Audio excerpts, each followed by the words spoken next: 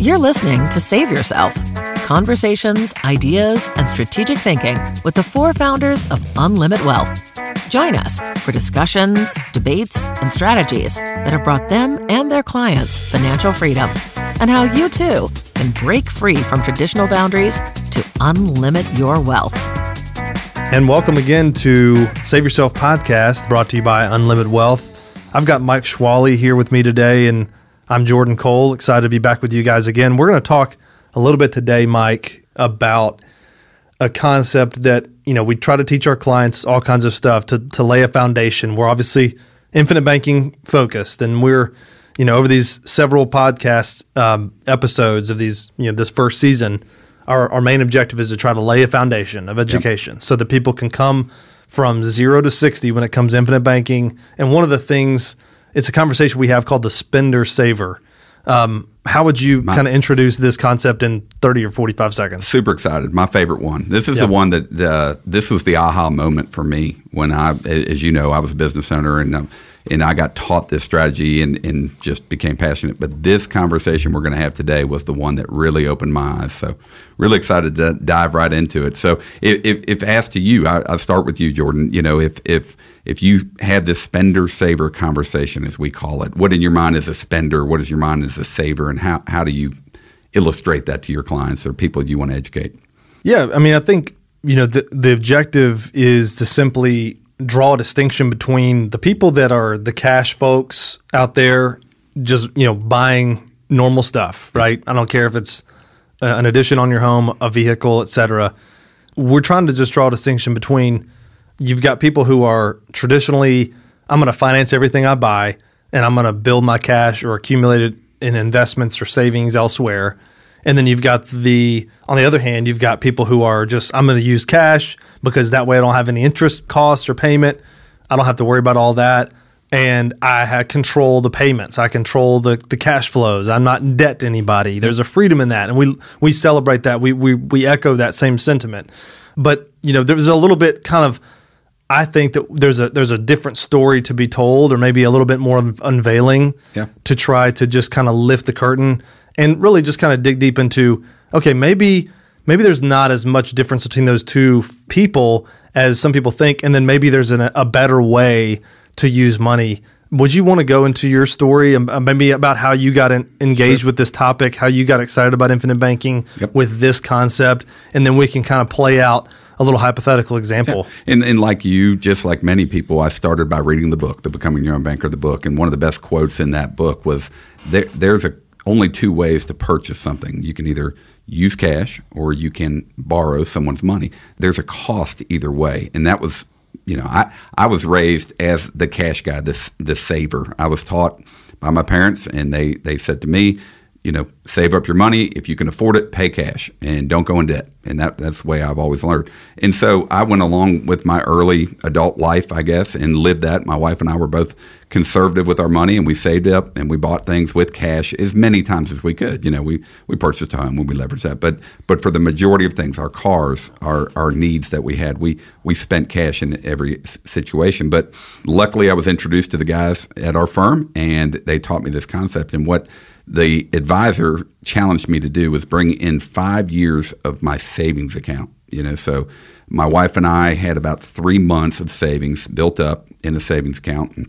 Back then, it was about $36,000. That was our emergency fund. It was about $36,000. And I remember these numbers because he laid them out right in front of me on a whiteboard. And he said, okay, you started with about $36,000 and change. And this was back, I guess, 2012, 2010, really. And then fast forwarded, and we looked at 5 years later. And so we looked at this spectrum, and at the beginning, we were around $36,000, and at the end, we were around $37,000. And this is over how many years? This is over a 5-year span. Okay, 5 years. Yep, 5-year span. He made me bring in my account statements from the bank, and we looked through them. Well, we broke it down. And we looked at all the larger purchases. We didn't look at any of the little dollars, but we were saving a pretty good amount. For at that time, we felt like we were saving about $600-700 a month. Sometimes some good, some bad months, but on average, we were saving money into that account. But what I noticed, and what he noticed when he whiteboarded it for me, is that every time we got above that $36,000 line in the 40-45 range, we had a purchase that we made, and we spent cash. Whether it was put a new deck on the house, renovating the kitchen. Both my kids needed braces. My wife and I had perfect teeth, but our kids both needed braces. Go figure. Vacations to Disney, and as you know, Mickey will get in your pocket. And cars, all the different things in life. And he basically laid it out for us. And in that time period, there's about $87,000 that ran through that system during that 5-year period. So you can imagine, we started with 36, we ended with 36, but through that time, that 87,000. It was just stuff. We owned it. We controlled it. I didn't owe anybody anything for those purchases that I made. No debt, right? That's right. No debt. That's what I was taught. That's what a lot of us are taught. Okay. And so that's when the advisor sat me and said, what if there's a better way? What if I could show you that if we started here and we would have flowed that money through an infinite banking, properly structured whole life policy and still had the same exact cash flows, made the same purchases, worked the same amount, didn't save any more aggressively, and did the same thing over that 5-year period, where would we have been? And allowed that 36 that we started with to continuously compound for that 5-year period. Well, the answer was it was at around $78,000. So instead of 5 years later being at 36, we were at 78 and change in that without account. Changing anything. Without changing anything. That same 87,000 went through the system. We still bought the same things. We still purchased them with cash, but instead of cash, we used leverage, as we know, inside the policy. And if we would have done that, we would have been in a better place. Well, that was eye-opening to an extent, right? Okay. But that's when I was how old were you? late 20s, going to my early 30s. Got it. And so so about 14 years, I got to do some math, but about to age 33, 34. And so when we looked at that timeline, that was a big difference, that $30,000, $40,000 difference in what our account value could have been.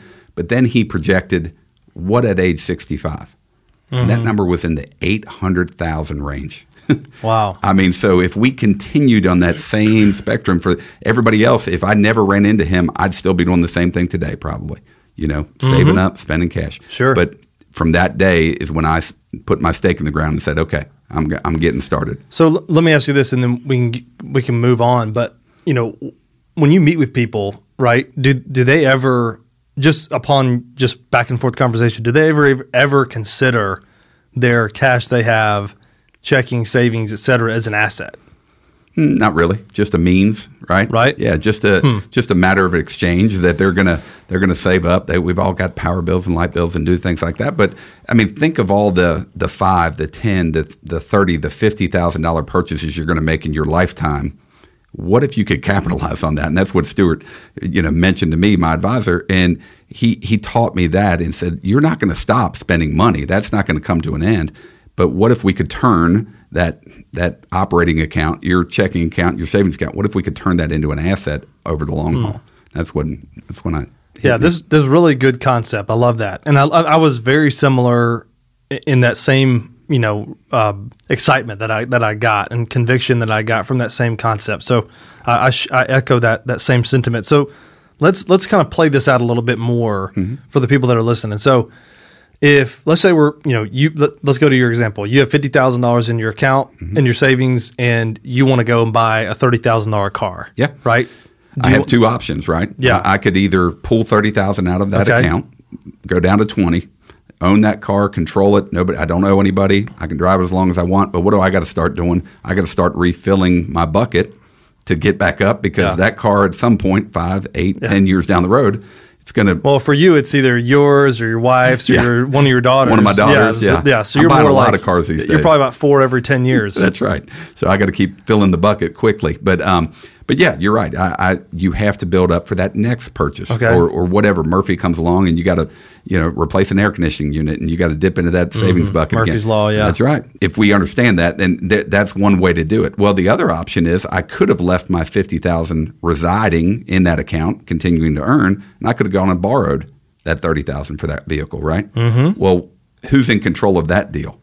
Well, the bank's going to give you a note, and they're going to tell you the interest, interest payment and interest amount and how long and the amortization schedule and all that stuff, right?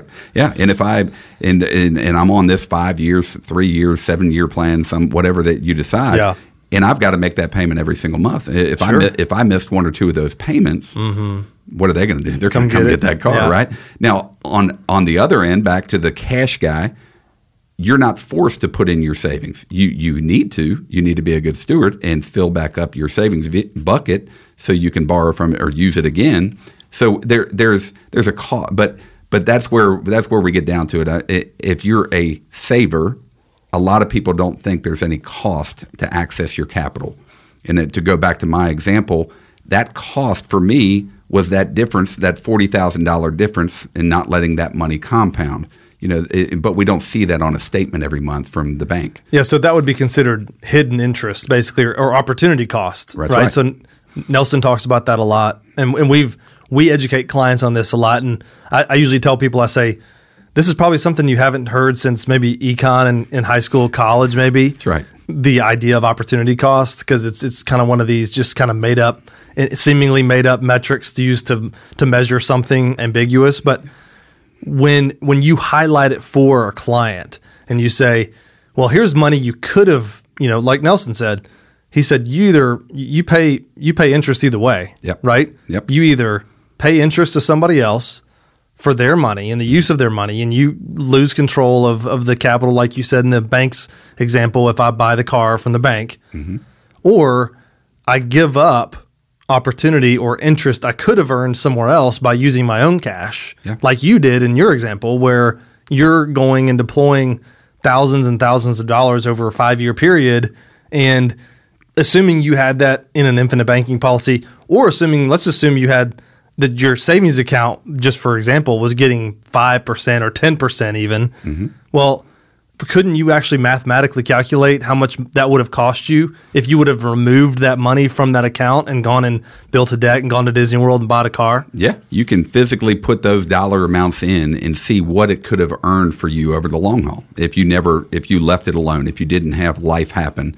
But life does happen, and it's going to happen, and there's only two options. You either pay cash or you borrow. Okay. And mathematically, we can show our clients which of those two might work in a certain situation. And then we can overlay what if this other, the wealth creation strategy or infinite banking that we're going to show clients, what if we overlay that strategy on top of those same cash flows? And that's when the light bulbs go off. Okay. It's one of the best things that we do is when we have that moment with the client that says, don't change what you're doing. Don't work any harder. Don't take any more risk. Don't pay any more taxes.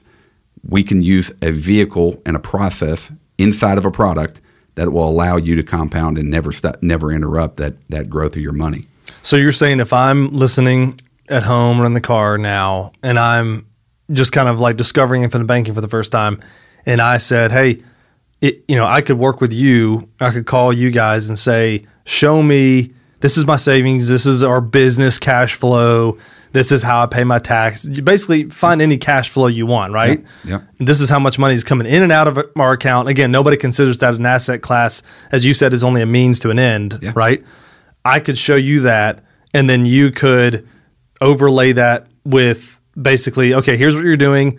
Let me not change anything about your inputs or outputs, but just show you what it would have done in an infinite banking strategy or what could do, and then basically just show me the two options? That's right. Yeah. Okay. Yeah, you're going to take what your habits are now, and we want to mimic that inside of what we're doing with the policy, and that's the creation. And during that conversation, rarely does death benefit come up or life insurance in that conversation. We're just talking dollars and cents. We're just building this out based on your current habits, your current savings amount, your current cash flows, what your expenditures are, what your goals are, maybe future purchases that you might be making, future investments you might be making. We have to reside money somewhere. That's all we're going to do is in a more efficient vehicle that we can access and use that's never going to stop compounding while we use it. Having our dollar work in two places simultaneously, not a bad concept.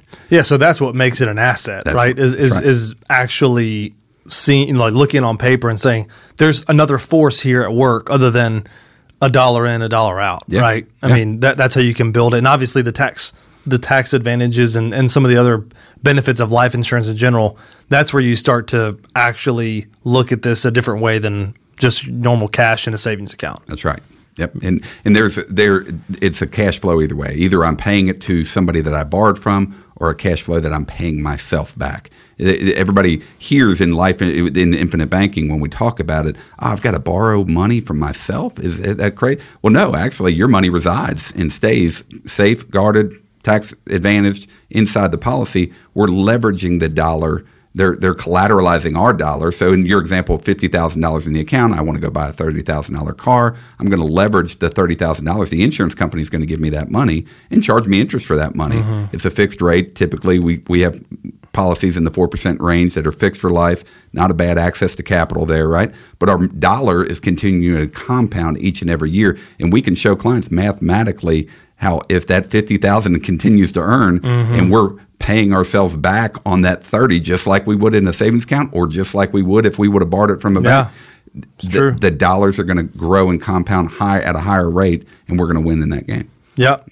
I think, the other last piece, and we can try to wrap it up here in a second, would be, infinite banking kind of is a third layer of this, or kind of a third option. And when we approach these people, these business owners, these clients that we work with, or either real estate investors or W-2 people, all of them usually are kind of surprised to know that, hey, you may be a spender, you may be a saver, but maybe there's a better way.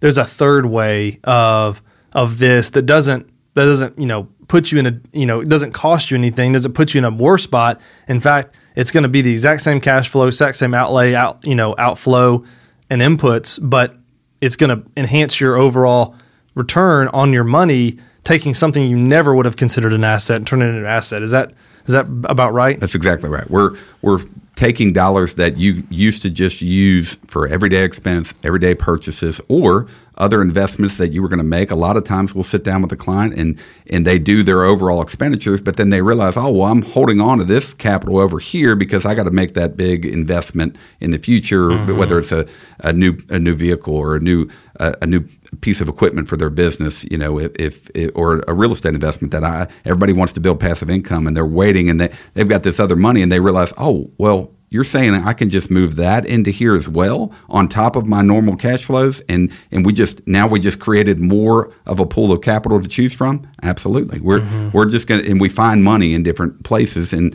we all have them. And the beauty of the concept too is a lot of people hear whole life and they hear, I'm locking myself in for whatever amount you say. There's tons of flexibility in these products that we design, and people don't see that until we sit down with them. But the design of it is so much fun, but the application and the implementation is what really drives the ship here. Yeah, really good. I appreciate you sharing your story and how you're passionate and really how you kind of got your start.